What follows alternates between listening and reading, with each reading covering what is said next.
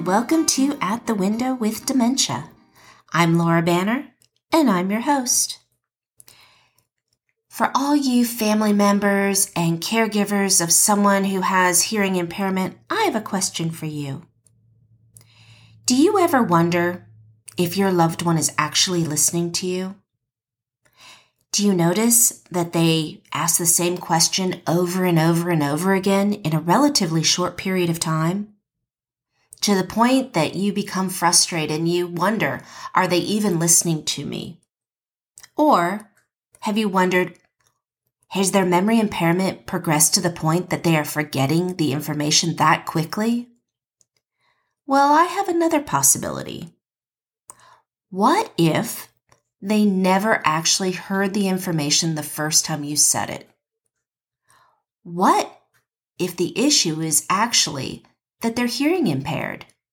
We know that part of the aging process includes hearing impairment. And so oftentimes it's picked up during our regular wellness exams. They tend to occur twice a year, sometimes a little more, sometimes a little less. And so perhaps in the past, your loved one was told that yes, in fact, their hearing is not quite what it used to be, but no one really gave much thought to it, didn't take any action, didn't go to an audiologist who is a hearing specialist. And just like memory tends to progressively decline, so does hearing loss. So again, every time they ask the question, maybe they're asking because they didn't actually hear the answer the first time. What we know is that when people have chronic issues, such as cognitive impairment, they tend to go to the doctor less for regular wellness exams. They go for problem-focused exams. For example, perhaps they have an upper respiratory infection or a urinary tract infection.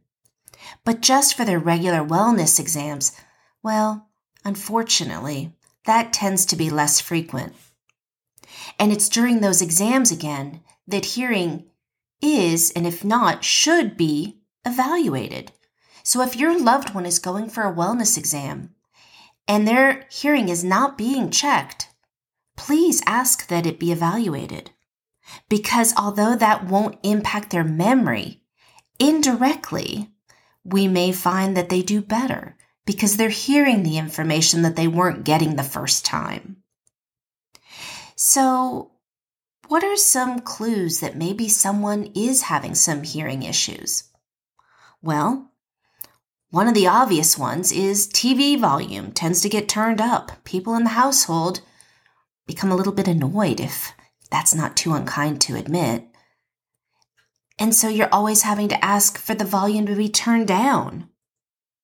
Have you noticed that your loved one seems to be looking at your lips when you're speaking? Maybe they're trying to read your lips because they can't hear your voice. Maybe they're not turning around when you call for them. Or the sound of the phone, they're not turning to that sound. These are all little clues that perhaps there's some some hearing impairment going on. So again, it's not that it's going to directly impact their memory, but it is going to allow us to have a more accurate evaluation of memory impairment. Because is it really fair that we evaluate memory on information that they never heard the first time? Now, a lot of people just don't want to wear hearing aids. They feel uncomfortable. Maybe they feel like it makes them look older. They feel that it's just too expensive to buy hearing aids. These days, hearing aids are so advanced. You can get Bluetooth hearing aids that play music, hearing aids that do just about everything. And yes, they are quite costly. But that's not the type of hearing device that your loved one actually needs. What we need if they have hearing impairment is simply to hear. And those types of devices are not going to be as cost prohibitive as you may think.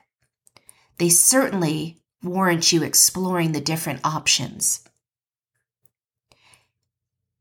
We know that memory impairment is progressive. And again, so is hearing impairment. So we need to do everything we possibly can do to help them retain and to gather the information. And hearing is part of that process. So my suggestion to you is, if your loved one's hearing has not been evaluated recently, get it checked. If you notice that your loved one is exhibiting some of those behaviors that I talked about, not turning around to sound, turning up the TV volume, or reading your lips, get their hearing evaluated. It's amazing how much of a difference it will make if they're able to hear the information the first time. And for all of you caregivers, it will certainly make your day much less stressful if you're not repeating yourself over and over and over again, if that could be avoided by your loved one hearing the information the first time. Anyway, something to consider. I hope you find this podcast helpful. Feel free to go ahead and reach out to me either through Instagram, my handle is compassionate_education, or through my website at compassionateeducation.com. Send me a direct message on either platform if you have any questions or if there's a particular topic you'd like me to address during one of my podcasts. I hope you decide to subscribe to my podcast. Every Tuesday I release new episodes, so please check back. Thanks for listening and have a great day.